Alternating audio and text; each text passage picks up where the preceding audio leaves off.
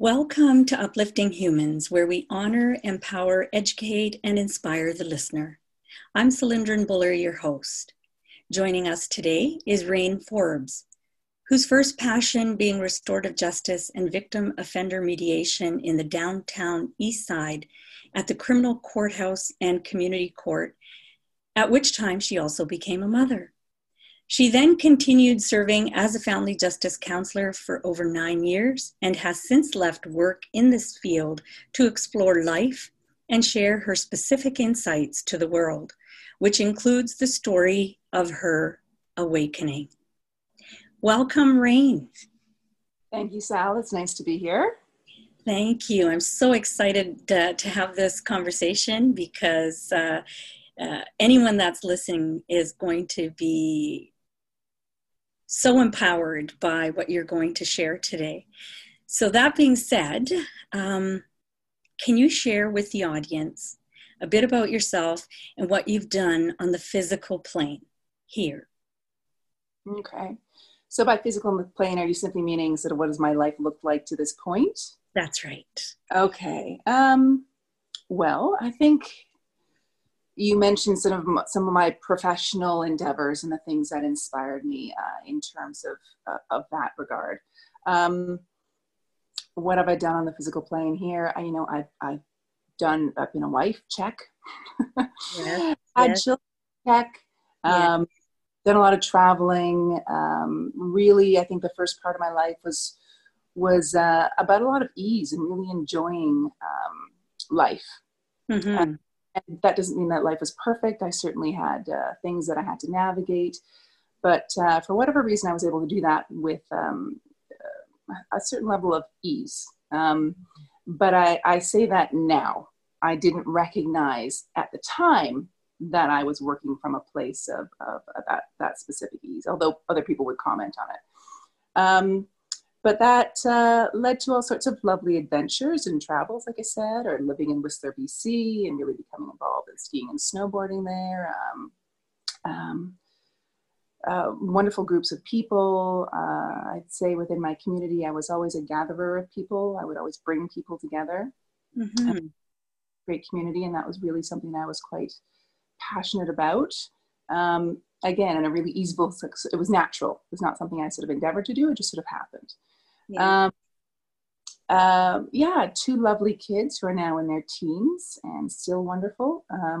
I keep waiting for the other shoe to drop on that, but still good. Isn't that lovely? Yeah. But yeah, work, you mentioned my work. Most recently, I was a family justice counselor. What that means basically is a mediator. I was a family mediator for people going through separation and divorce. And I very recently left that job. Congratulations.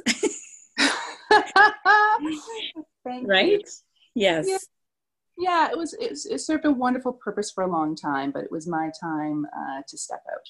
Mm-hmm. Now, I know that you've done modeling. I know that you've gone to Australia. I know that you've lived in Whistler. You've had the life, as a lot of people would say, the dream life that any individual would want. And then you became a mother. And from that point, in 2012, something happened, Rain. What happened in your life? Yes, my goodness. So I want to preface this by saying that prior to 2012, when I had this big awakening and recognizing now that that was the year that a lot of people had their big awakenings, I was not aware. I was not a seeker. I was not on a path. I was not looking for anything. In fact, my life, for the most part, was quite content. But for the duration leading up to 2012, I kept having this sense, a very visceral sense, that was something I was supposed to be doing and I wasn't doing it. And it just kept nagging at me. And I mean, this gets into, the story gets quite personal because it involves my family and a relationship and an affair that I had. But certainly I'll speak to it because I think this is part and parcel of a lot of people's journey. Is end up living an inverse version of yourself almost. So in my scenario, yeah, this feeling that something I was supposed to be doing, I wasn't doing it. And I sort of there was some serendipity happened. So a woman that I knew a long time ago connected with me. We had this little exchange, and she said, well, why don't you sit down and do a little meditation? So, meditation was not, I've traveled, I dipped my toe in and all sorts of things, but it's not something I did regularly, but I thought, let's do it. In doing so, I sat down and I said to myself, I want to welcome change into my world. And I want support to be able to navigate that change, whatever that happens to look like.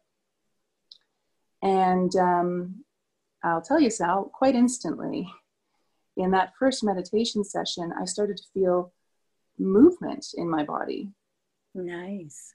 And it was a bit odd for me, quite honestly. Yes, yes. I had a little dialogue in my head that your body's moving, you're not the one moving it. This is weird.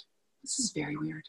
And that progressed quite rapidly. So the body was moving. I was able to now have some guidance, energies that I could feel, hear, see. Initially these guides were sort of very, I don't know, I guess temporal, if you will, sort of this realm. And but were lovely and sort of encouraged me to sort of keep going with what I was doing. I went through a phase where I was surrounded by entities, and there was some notion that made me something to be concerned about. Oh, there they go. See the entities. I'm messing with them. And at that time, I think one of my strengths and weaknesses, but also my ignorance was really working for me, is that I've never been a very fearful person. Okay. I've never really operated from that paradigm. Right. So when I was faced with these sort of entities, I recognized very quickly that I simply had to not fear. That's right. And I was done with that phase. Right. Nice. Now, things progressed very wildly, and I'd be curious, if your audience out there has any sort of can match this in terms of what I went through, because I certainly sought out or was serendipitously introduced to a lot of communities that I had to sort of keep moving on from, because I kept going at a place where they found community and comfort and knowing. I had to keep going. That awakening experience involved all sorts of things. Astral travel was sort of the beginning of that, going through all my own karmic stuff that very quickly I surrendered into and dealt with. Are you able to share? Are you able to share? Now, some of the audience will not know. I know you mentioned entities. And so what happens is that some of the audience is going to sit there and say, what? You're talking aliens here? So if you can clarify in your words what you think that you're referring to, and then B, astral projection, because there's going to be some people that come from a belief system, as in a religion. And so they're not quite open to just understanding that realm. So if you could just clarify, what entity is, and then the astral projection. Okay. I'm going to do my best. I'm going to circle back a little bit, because you brought up a good point there, that a lot of people with certain backgrounds or lack of backgrounds in this don't really know. I want to emphasize that was my starting point. I did not know. And so it was all coming to me in the moment. I had no reference points for any of these things. So by entities, I meant I became aware. I guess my senses were quite open, right? I was busted wide open, and I became aware of energies that was always trying to sort of intercept my field, if you will. And they sort of wouldn't go away. They were sort of there, trying to communicate in some way that I didn't quite understand. I recognized that first sort of level was sort of set up as almost like an initiation. What does she do with this? And I passed it easily, meaning I didn't fear. I just kind of went, I get what this is. I don't fear you. I'm done. And so, you didn't, sorry, Rain, and you didn't have a religion of any sort that you were following, correct? no. At this point? Yeah. So you were a free-spirited individual who was going on with life as per usual, and all of a sudden things started happening. And Yeah. in the happening, it was a knowing, a sensing, a feeling of something beyond your control or understanding. Yeah, and I'll gotta point out here that this was, and I recognize this now, quite intentionally non-discrete. Meaning, this wasn't just something that was happening in my mind or something that I could sense. Literally, my body was being moved all over the place. I mean, at the time, my children were, I think, 6 and 8. I was married, and my poor husband, who was very understanding in those early days, in those early times, was watching me being spun like a soupy mystic inside my living room, or being like literally bent into yoga shapes that I wasn't familiar with, right? This was such a physical manifestation of the energies. There was very little separation from my physicality from the energies that were coming through.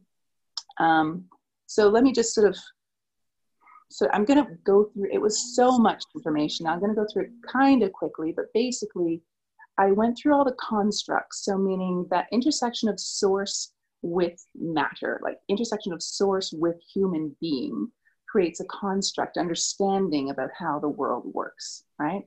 Right. From that construct, you develop things like religions. You develop things like sacred texts. You develop things like yoga and sacred movements and all that kind of stuff. The geometry of source and how that works, the understandings. So all of those things are constructs that I was moved through very quickly, including all the angelics. So all the masters, all the angelics, all the sacred texts, all of that stuff was basically lit up in my DNA. Okay. And I was taken on these trips. Now, fortunately, the guidance that I had that kept evolving, okay, that guidance kept evolving to the point where I was guided by an unbelievably beautiful energy with a wonderful sense of humor, who would step out when I had to go through these travels and then step back in. And I'd be like, whoa. And that sense of humor, I swear, is really kept me going, because the places and the spaces and the travels I were on were pretty freaking intense, I gotta say. Intense for those around me. I'll share with you one of the most intense experiences, and I do this for the viewers. Okay, I do this because I think there was times when within my family, I didn't want to speak of this too much, because I, in this process, became incredibly empathic. So you feel your own feelings, you feel the other person's feelings, and if they don't have the right context or understanding, or if they can't go with you on this journey, you're kind of locked in this world of, I don't know how to assist you, and I'm doubling down on that feeling. I'm feeling it too, right? Yes. You've got concern for me now. I have concern for you, having concern for me. Right. This is a bit of a Chinese finger lock kind of thing. Yeah. Quite comfortable. So I'll by saying that I was guided to look. Oh, so Kundalini was one of the awakenings. All the body senses. I'm trying to think of all the awakenings you can have. Just if there's a checklist, I had them all. But all the way along, I was guided. For example, when the Kundalini energy was awoken, and again, this is not something I knew about. My dear husband at the time was like Googling what this was, and he emailed me at work one day, and he said, I think they're Kriyas. So I was like, what's a Kriya? So I had to look it up. This all progressed. So I'll get to the point where I had a very intense birth experience. Now, just prior to that, I had been at my workplace, and I'd felt this unbelievable, massive energy of a master sort of come into my field. Yes. And I didn't know who this person was, hadn't met him, but knew that he was connected through a friend of mine, and his energy was somehow drawn to me. And so through this friend of mine, I arranged to meet him. So this is just setting up the story. And this happened afterwards. So in the interim, I had this incredible birth experience. So I had been until this time waking up at various times, all the numbers, the 333, the 11, all the stuff, all the angelics, all the stuff. Yeah. I went through all the shamanistic stuff. I went through all the chakras. I mean, I was sitting out on my tree with the chakras, like, yes, just energy shooting up into the air. And all of this, I kept being told, was just a remembrance. Meaning, I was told, Rain, you've been here before. This is just for you to remember, right? So it was like move through, keep moving through. And this was an internal dialogue that you're having, that Rain, this is somewhere you've been, this is something you've done. And was this with the master, or was this? Well, I'm being communicated with by Source to the various, so Source will appear to you at whatever level you're at, as whatever he's intersected with at that time, right? Whatever intersection has been at that time. So there was continuity in that voice and that guidance. Yeah. So one evening I'm woken up at some ungodly hour, and I'm down in the kitchen, and I'm in my dressing gown, and I'm asked to just please stand, and I'm standing by my fridge area. So, actually it's like a brick wall, like you're at right there. Right. Back against the brick wall. And I had this thing where all my hearing went just static. Mm-hmm. And then my sight went to static. And I was getting very, very weak. And I was being told, just keep standing up, stand up, stand up, stand up. And then all these codes, it looks like computer codes in gold, were like coming into me. And Sal, you're nodding like like this is familiar to me. This was not familiar to me. I had no idea. No idea, other than I'd been on this road for a number of months already and was used to really weird things happening. Yes. Yeah, including all the serendipity around people gathering around me, right? So this was not a solo journey. I was given people who were actually observing the same miracles, seeing the same auras, seeing the same stuff as I was as well, and corroborating. Okay, so I'm having this intense experience. I'm getting really hot and very weak. There's just gravity. There's just so much gravity. And I can't stand up anymore. And I sink down to the floor. And I think, okay, I think that's over.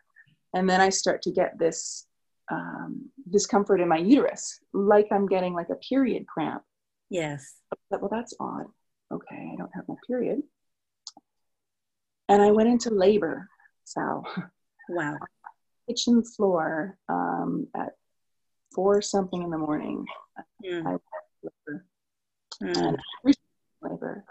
And I had on each side of me 2 angels. Nice. Like an angel on each side.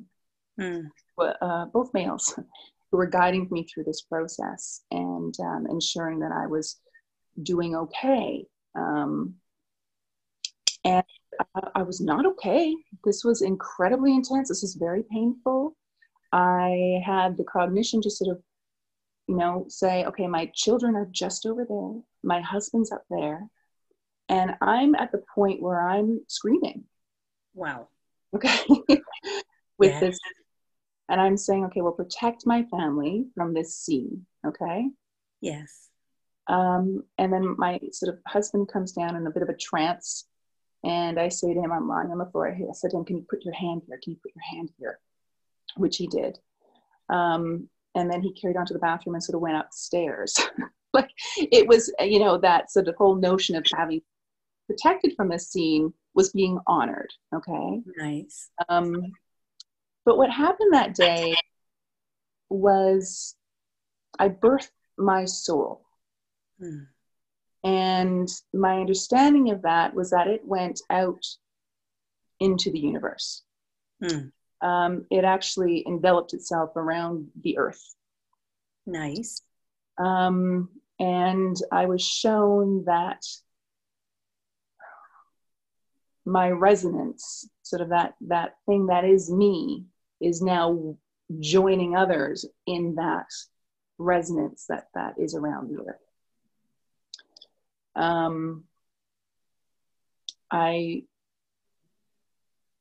I then had my abdomen filled with a golden light, and I feel all this golden light coming into my body. And the next phase was me kind of feeling very cold and huddling in my living room and until my little 6-year-old boy, Ty, came out to see, just because he woke up. And of course, from that point, your mom. Yes. Right? Yes, of course. And I think that's one of the important things about this phase and this time right now, and it's certainly a theme in those early years, is that this is not about retreating to mountaintops. These awakenings that are happening right now are happening in life. You're a mom, you're a dad, you're a worker, you're a postman, whatever, it doesn't matter. It's the embodiment is happening in life. That's right. It's not something that you attain to, or certainly you can, but one of the paths is recognizing that we've already attained. We've had past lives and now it's time, right? So having that experience, I think we then went out to like the East Side Culture Call or something. For those of you who aren't in Vancouver, that's a thing you do in Vancouver. Yes. Seeing art from various artisans. I think we went to the swimming pool. Like, it was really just sort of get back into my regular life. Be a mom, do these things right now. If I may interject, when your 6-year-old came down, did he question? Did he seem as though he understood? Did he even know that this had taken place? And secondly, what about your husband? When he did come around, when he did join you at some point in the day, was this ever brought up? Yeah, see, there was phase 2 of this thing. So I'll speak to that. When my son woke up, no, I mean, he saw me, I moved to the sofa, put the little electric fireplace on, or gas fireplace on, and he cuddled up with me. And this is quite personal. I'll share it, but he asked to see my wedding ring. Oh, wow. And I took it off. Right. And in handing it to him, I felt such a sense of relief. And I want to qualify that in case my lovely ex-husband watches this at some point, to say that, well, I'm sure that he would understand, but it was time. It was time to recognize that our relationship had done what it needed to do. We brought these 2 amazing children into the world, and we were holding a space between us that was so sustainable. Yeah. And one so eventually we did separate. Yes. Amicably. Yeah. But yeah, so that happened. I mentioned that big energy that I'd sensed come into my field. I did meet with him. He's a Muslim imam from Africa, lives in Vancouver, who was basically sort of called to Vancouver to do his work here. A very enlightened individual who's very multidisciplinary as well, and has his own takings on the Quran that he dives into, and is very with much sort of passion and insight and a lineage to hold him. Anyway, I see him for the first time, and we sat in his little sort of closet office, and he's very sort of, quiet and I explained to him what happened to me, and he nodded his head and he said, "It's a little death. I know of these things." It's like, okay, can you tell me about this? And he'd also said, when I walked in, he said, I've been waiting for you. I've been waiting for you. And we were able to talk about all these things, which was such so refreshing for me, because I was intersecting with angels. I had no reference point for angels, really. And I was like, wings, really? Now, were you seeing this, or were you sensing it? See, oh, okay. So I'll clarify that everything opened up. So my vision, I was seeing, hearing, feeling, sensing. And because words are so ineffective, I would describe that a lot of my knowing would come in like these complete packets where you just like everything is included in that, including not words, right? Where you just know. And it's a cellular thing. Everything in your body just knows, right? Yes. But yes, it was auditory. It was visual. I could hear the angels talking to me. I could hear other aspects, and I could see them very well, like holographic sort of images, right? Yes. And or it wasn't very well. It was just sort of a sense of a big energy, and I could feel that in my room. Or anywhere. So I was very grateful to be introduced to this individual because he was able to validate this experience and help me know that I had this deep knowing that I was okay, but that's a difficult thing to navigate when your family has no point for this either. That's right. That's right. A very difficult and lonely place. Very lonely, incredibly lonely. Yes. Because I was able to recognize, like I can see I was still right here, but I could see the concern. I could see from an outside perspective that this looks crazy. Yeah. And yet I couldn't comfort them because I was in the midst of this thing. Of course. And that was another challenging piece for me. I had sort of had the impression, just for intersecting with different people, whether it was a Kundalini yoga person or whether it was another human guide or a human worker or whatever, that you should be able to control these experiences. That you should be able to exercise some boundaries and assert, when you wanted to sleep and when you wanted to be awake. When your body, my physical body, I was not able to not do the things. Just funny side story. I went to a yoga class and I was just like, I'm just going to do what the yoga instructor says. Just going to follow instructions. I'm going to do my darndest. I couldn't. My body was doing its own yoga.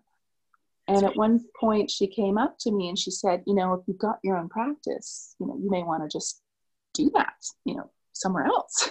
Of course, it's about them. instead of in the middle of my yoga class. And I had tried to stay at the back and tried to stay discreet and stuff, right? Yeah. And I said to her, but listen, I don't know what I'm doing. She said, you don't know what you're doing? I said, no. She said, you're doing Kundalini yoga. But I don't know what Kundalini yoga is. Yeah. At which point, oh, okay.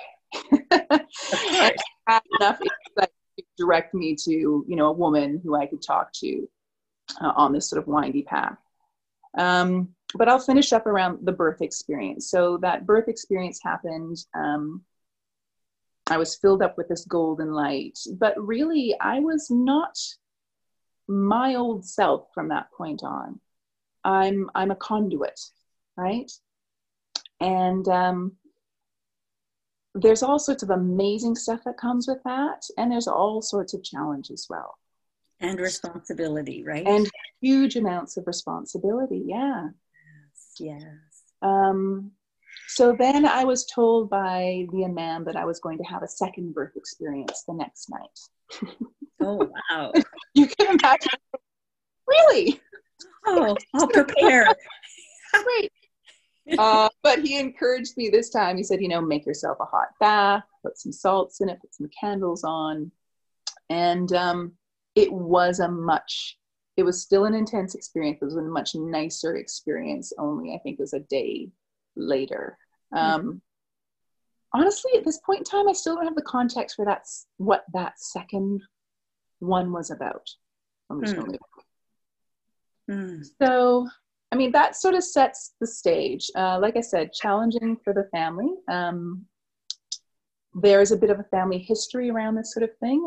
My mother's grandmother was an awakened individual who spoke with the disciples, who drew them, who spoke of the rays, the colors of the rays and the vibration. Yeah. At the time that she was going through this, obviously I was not in the scene, I wasn't near born, but her family tolerated until it pushed them to the point of their discomfort, at which point they decided to get her exorcised. Oh, lovely. Oh my goodness. So you can imagine that within our family lineage, there is fear, right? Yes, of course. This happened for me, it brought up fear. And in my awakening, I was very aware of my great-grandmother's sense of sadness and anger and hurt for not being seen from within her family. And I knew, intuitively, if you want to use that word, that it didn't change for her. She simply got quiet about it for the rest of her, life, right? Yes. So, there's a little bit of a link there, that it was sort of like my turn to be that thing next, in terms of the family lineage stuff. But very quickly I came to know that this wasn't about me specifically. From what I understand, from what I told, I came into the world ready to go. And I was told that natural sort of ease that I had, and just an example of that, I had never, I could get nervous or excited or all that kind of stuff, but anxiety was a sort of a foreign thing to me. I didn't understand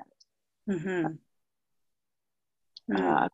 Overwhelm was a foreign thing. I didn't quite understand that, even though I could speak with people about it. I could chat with my family members, my husband, about that thing, and try to alleviate that if I could by talking or understanding it. But it was not something that I really experienced. I understand it now. Of course. Wow. So wait, where was I going with that? Right. So what I was told was the place where I was asked to wake up was in the center of my being. I was centered. I was here, whatever that means to people. I was here. And I could handle the amount of energy coming through my being because of that. If I was slightly off center, it would have been too much for me. It would have been an end in some way, right? It would have been just too much. I wouldn't have been able to maintain physically, psychologically, whatever. And that's a fine line. There's a real fine line. It's almost like your grandmother who would have, your grandmother, I'm just thinking is probably from the late 1800s? Yeah, I'm trying to think. My great grandmother. So yeah, that would make sense. Yeah. And so think about that time frame and how it would not be in your best interest to share any of this, because obviously, yes, you're possessed.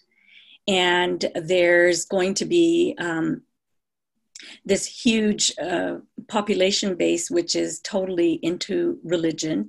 And of course, the evil has now penetrated our family, our home, and how do we get rid of this? So very quickly, you decide that there are some things that you just keep to yourself.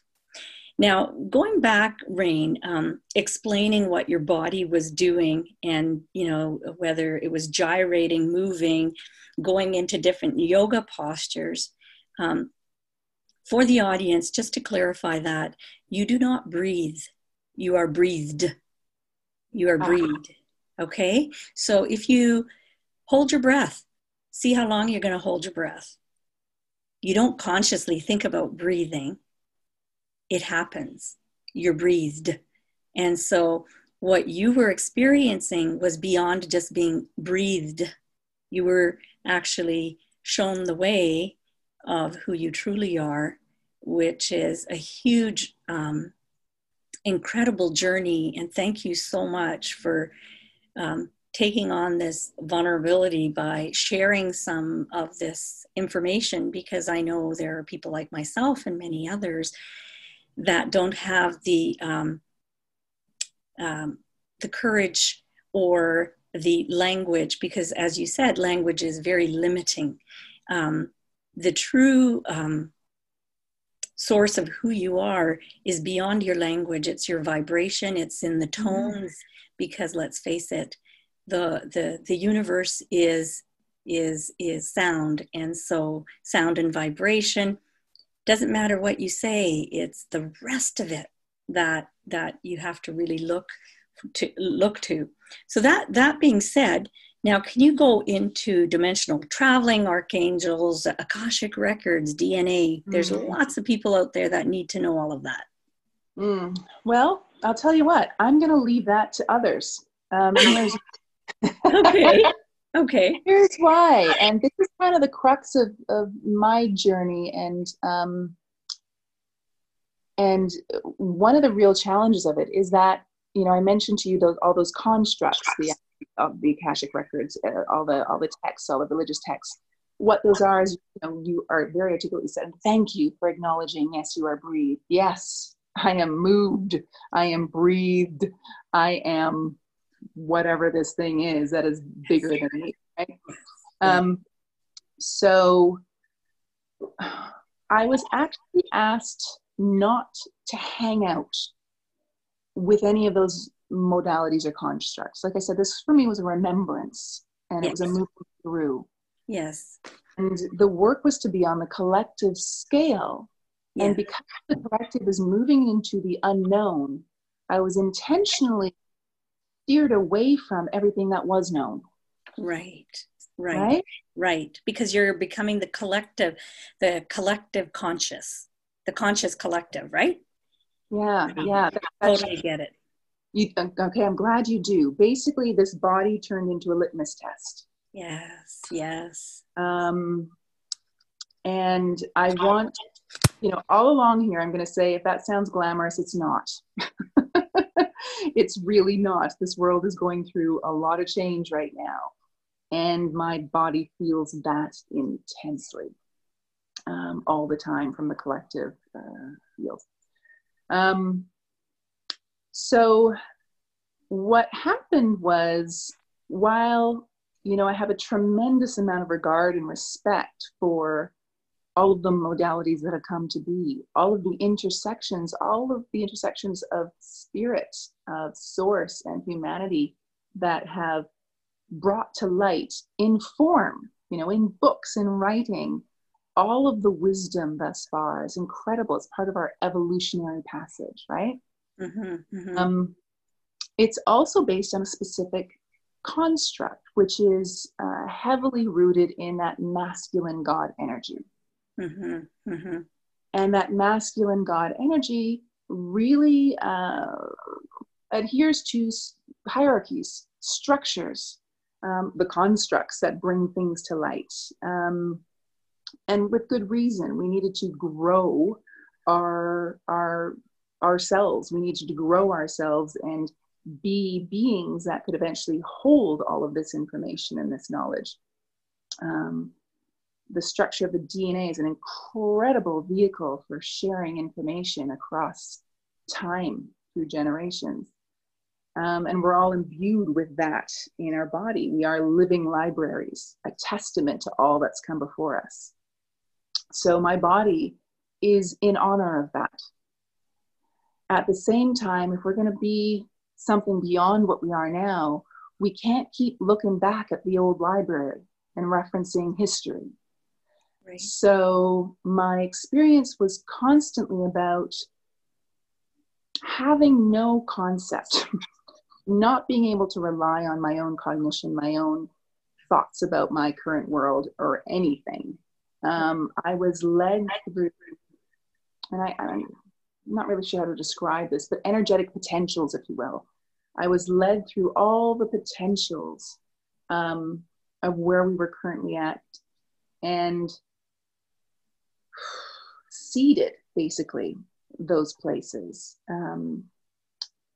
I learned that source works in 360 degrees, all potentials. So I started to understand how the world was going to look a little crazy. And we're kind of here. The world is looking a little crazy. Yes. Meaning that all potentials, as all these energies infiltrate the world, this energy of source embodiment. I mean, we are all an embodiment process right now. Right. And so based on our genetic framework, our geometry, are expressing that intensely. And that may look good or it may not look good. But it's all for good reason, because from that full expression, I understood that source doesn't negate anything before it's had its full expression. Right. So my sense is that now we're in full expression mode. Everything is full expression. Yes. Only once that has happened may source then decide what is representative and sustainable and good for the future. Right. Right. Yeah, that's that's a huge, incredible way of summing everything up, because you have many different masters that are here on the planet at this time. There are so many incredible children that are sitting at different, in different areas of the planet that are actually here to help, here to assist. And, and you having to go through what you had gone through, you're going through it, not just for yourself, you're going through it for everyone. And so what is coming forward and how fast it's coming, and because the universe is forever expanding and moving, and everything, like you said, is possible. Of course, look at our political arena, look at our, different areas, depending on, what your focus is, you see everything. The whole spectrum is out there. Now, I know that if anyone's going to be able to kind of put it into words, and I know words are very limited, but you're passionate about sharing and speaking on the present version of yourself and a version that you left behind that needs to be valued moving forward. Can you share your insights on that with us? So I think where that's going to take me is that's more in reference to the collective humanity. Okay. We have attained to, where's my texts? We have, a part of our evolutionary process is to ascend over time, right? Yes. Part of our evolutionary process is to attain to be better than we were. Yes. And so we've had great masters in history, and you're right, they're all here now. We're all here now.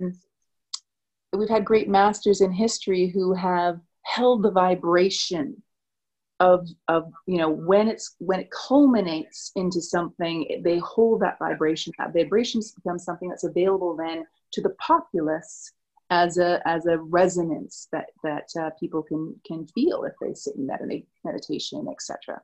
It's now becoming more and more available, just like freaking Wi-Fi.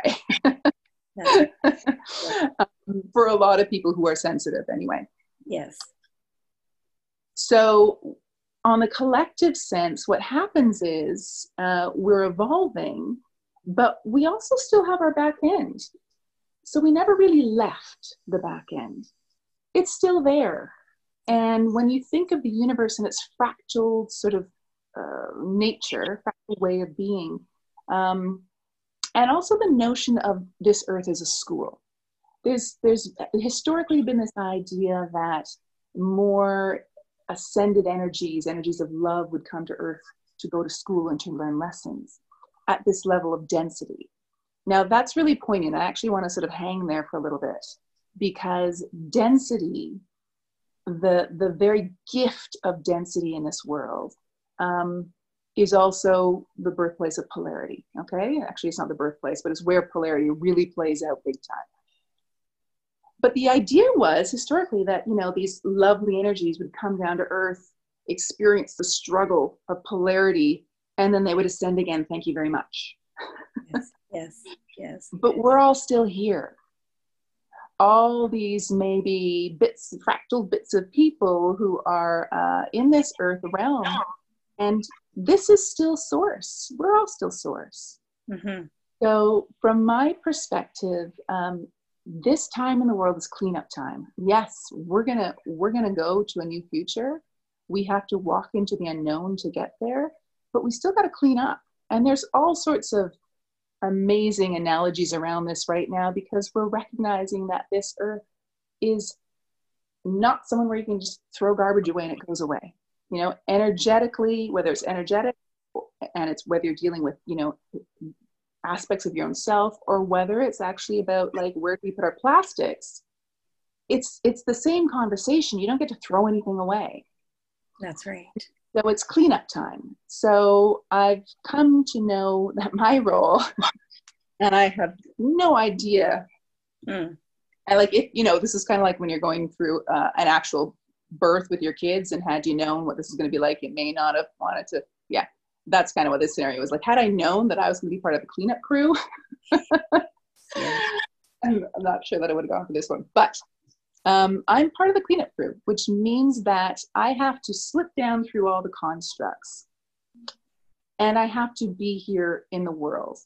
And in order to do this, I've had to understand from a source perspective the value and the beauty of duality and polarity. I've had to understand the why of it, because you need to understand it from that place to be able to clean it up down here. If you don't understand it from here, down here, it's just not a good thing.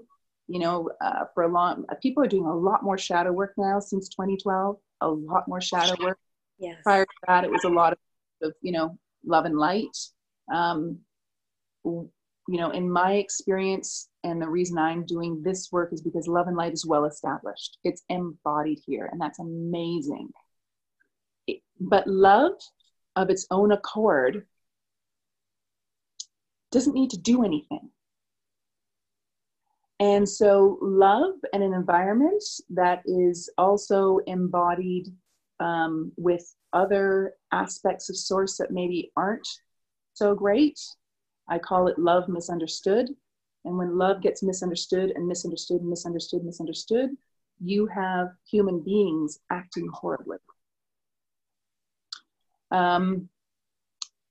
So you have within this dimensional realm a whole spectrum of really, really good and really, really not good in terms of humans and their behaviors. Right. You know, in my journey and experiences, the vibrations of the really, really good and the really, really not good are actually kind of the same thing. When you drop down into this level of polarity, it's the same vibration, just acting itself out in opposition, right? Ultimately, what's sustainable is the middle. Right, right. And so because we're in 2020 and a lot of people are talking about shadow work, talking about the polarities, talking about the collective conscious, the divine female versus the divine male. One question that I can put to you is, how do you move more fluidly through this time? What else can we expect? What else can we expect? So, okay, well, let me, for me, is there a way of moving fluidly through this? I have a hard time with prescribing anything because we're all doing what we are.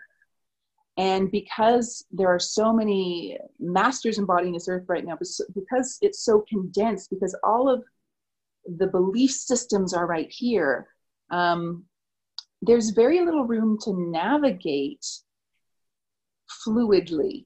You're having to adjust to whatever's coming into your field.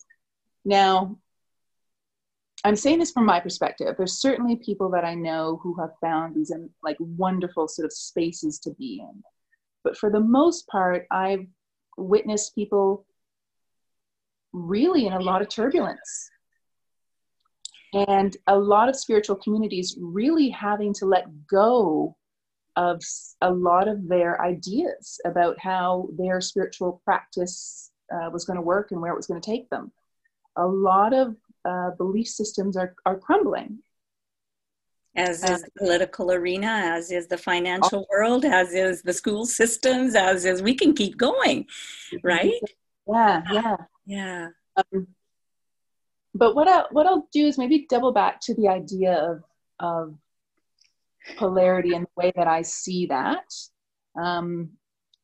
Just because it's one of the ways that I can understand my work, and I don't say do my work because I'm not the one doing it. I am, a conduit basically. Yeah. So in my remembrance, and I'm taken back through consciousness. So you can travel back through consciousness, and I've been taken back through consciousness, and a story has been shared with me. A story from Source has been shared with me, I'm going to say a story from Spirit has been shared with me about Source. Let's go with that. Mm-hmm. That, that original consciousness that is love wanted to know itself. Because when you are one, there's nothing else to perceive you. And so it's split, right? And that first split is the beginning of duality, right? And from that, it splits and splits and splits. So this is love wanting to know itself, which means that now you have love as attributes. So descriptors of love. But every descriptor of love, specifically when you drop down into our density, has an opposite. So if being love means loyalty to you, then there's also disloyalty, right? And these are not intended as punishments. It's simply a way of understanding oneself, because you can't have, for example, how do you know what trust is if there isn't a lack of trust to know it by? And so we've come to this is quite an honor to be able to be embodied in the world and have experience that is colorful and interesting and marked by difference.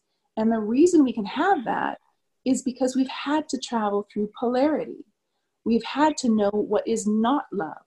We've had to know what is not trust. And we've had to know these things in the extreme as well. But when it's not in the extreme, my God, is it beautiful.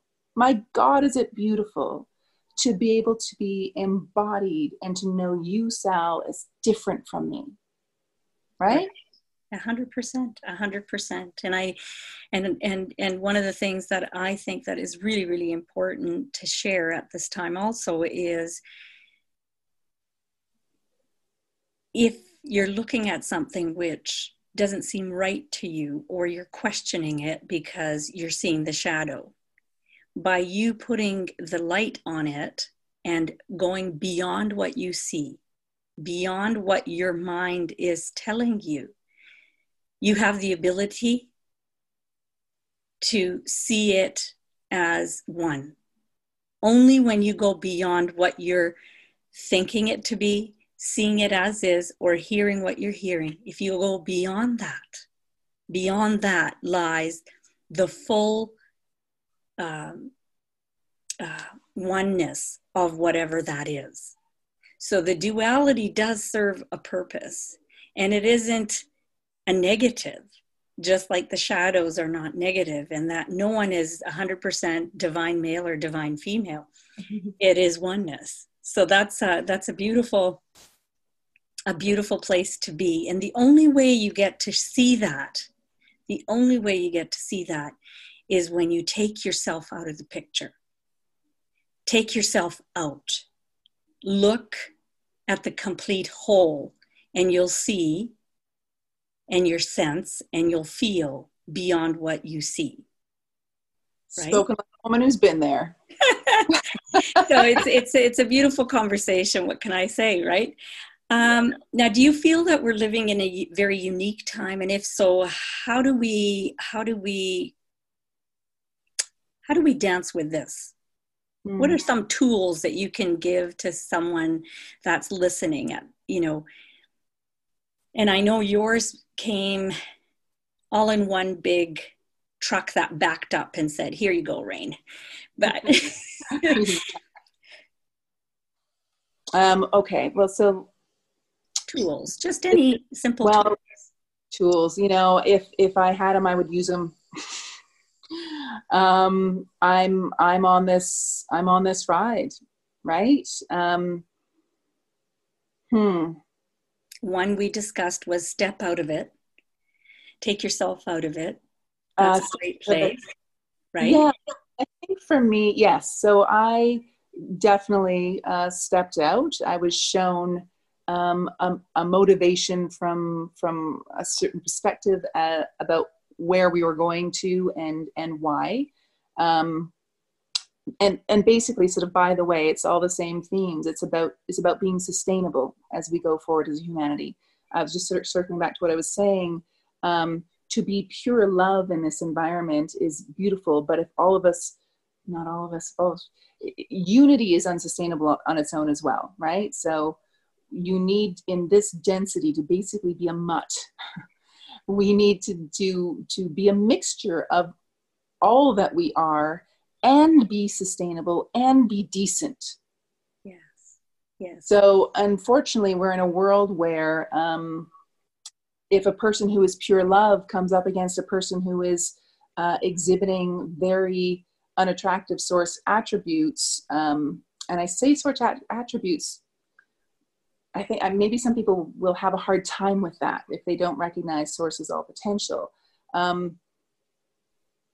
And I sort of do want to back up. Like there's a place in my understanding where source says that does not represent me, you know? So if a pure love being who's empathic and lovely bump ups against a person who is not that, and that pure love being says, listen, I love you and I empathize with you and I can feel you and I see you. And that other person, you know, wants your wallet and has a gun. Love doesn't win in that scenario. And that's kind of a harsh statement to make, but love doesn't win. And so there's a different way of moving to the future so that it's sustainable. And part of that is really understanding polarity. So my work has been to travel all those dark alleys, to go through the back door of the person who would do something awful to another person, and to try to re-understand and re-story that aspect from that place. This is not a mental journey. This is something where my being is taken to, and I'm in a whole lot of discomfort generally because I don't understand the place. Right. But because I have a certain geometry to my being, it sort of always finds its way back. Like, irregardless, as you said, irregardless of my head and my current thoughts and whatever, my body's greater intelligence and its connection to this greater system finds its way back. And so it's like basically taking all those shards, those fractalized bits of source that are lost in people who are lost, and kind of finding a way to put that back together, to restory it. Yes. Yeah. So it's a lot of what I've done is working from the back, working from the background, working from the shadow forward. And I can say that I'm so grateful to those who are holding the love and the light and holding it beautifully.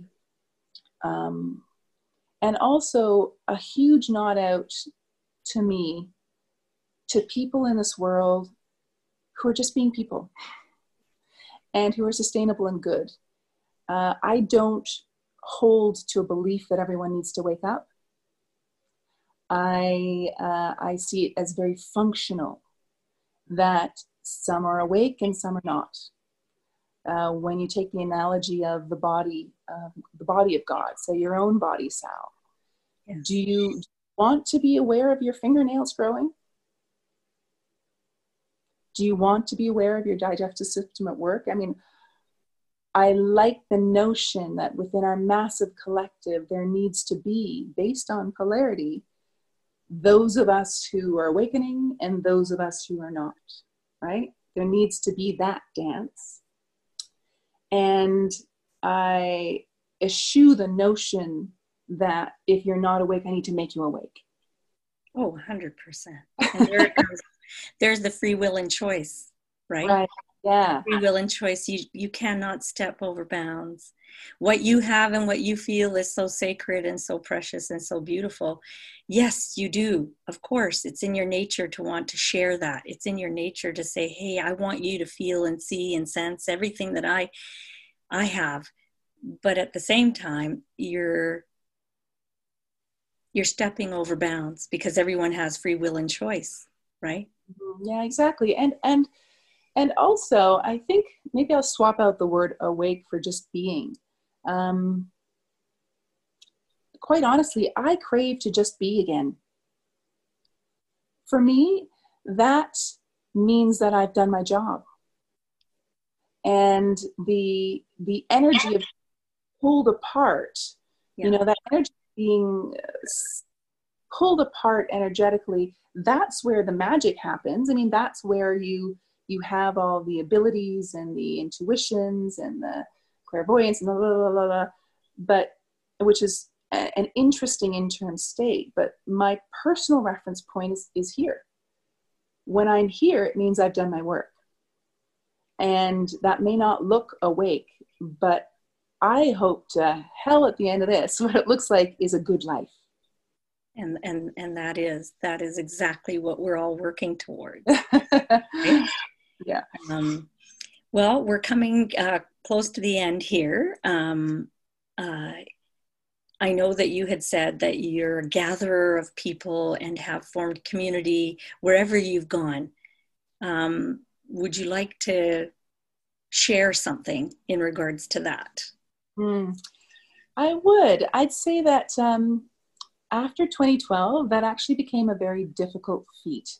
I had to see people. It was almost like Noah's Ark. It was literally, I'd see people in singles or in pairs. Wow. It became difficult to gather people together because my work was always in themes, right? Mm-hmm. So pulling together different themes didn't always work. Right. But, I think this is a lovely sort of question to end on, because what I do recognize, and this is becoming more palpable now, is that the community that I'm working on and the community that I'm gathering is one called humanity. And it's on a pretty large scale. And I, in my deepest heart of hearts, want to see just a world that's beautiful. Like, we're here. It already is beautiful. That's right. And yeah, I guess it doesn't need to be spectacular for me. We're here. It is spectacular already. Yeah, but I guess what I mean by that is we all don't need to go around, levitating and whatever. No, you don't. That's right. Just embrace what's coming. Embrace every moment. Savor it. Isn't that beautiful? Well, thank you so, so much, Rain. Now, we have some people that may be interested in reaching out to you. Do you have an offering for the individuals listening? If they want to reach out, how can they get a hold of you? Sure. So, they can reach me at rainforbes.com. I'd say that a lot of the work that I do right now is called embodiment. So people who are feeling a bit fractured in their being, because I've done all the shadow work, and I mean that from, like, I've done so much of the shadow work going back quite a ways, that I can hold people where maybe they can't be by others. I'm able to re-story stories that along themes that are able to help a person feel more whole and complete. And yeah, so that's the work I do, and I'm happy to offer it. And that's Rain with an E, so rainforbes.com. Mm-hmm. And thank you so, so much. And we definitely will have you back again. And on that note, thank you very much for listening. And I'm Cylindrin Buller, your host of Uplifting Humans, where we honor, empower, educate, and inspire the listener. Please go to upliftinghumans.com to listen to other episodes. We are also on YouTube. You can go ahead and search for upliftinghumans.com on YouTube as well. Until next time, thank you and have a wonderful day.